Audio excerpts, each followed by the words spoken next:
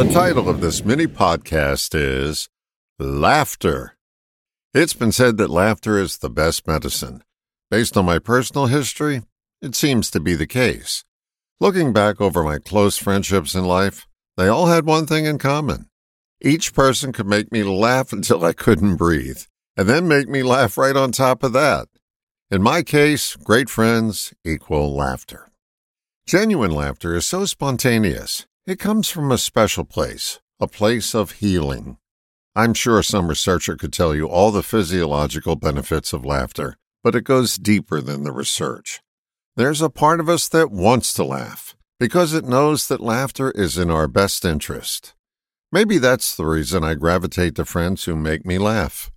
Laughter is not a commodity, it's a necessity. If you can't find something to laugh about every day, you're compromising your health. Think about any sourpuss you know, and just notice their condition of health. Reminds me of a story.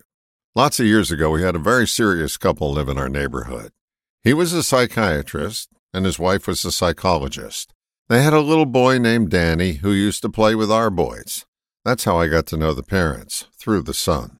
Danny was a pensive kid, and I can honestly tell you I never saw him laugh. It became evident when I met the parents.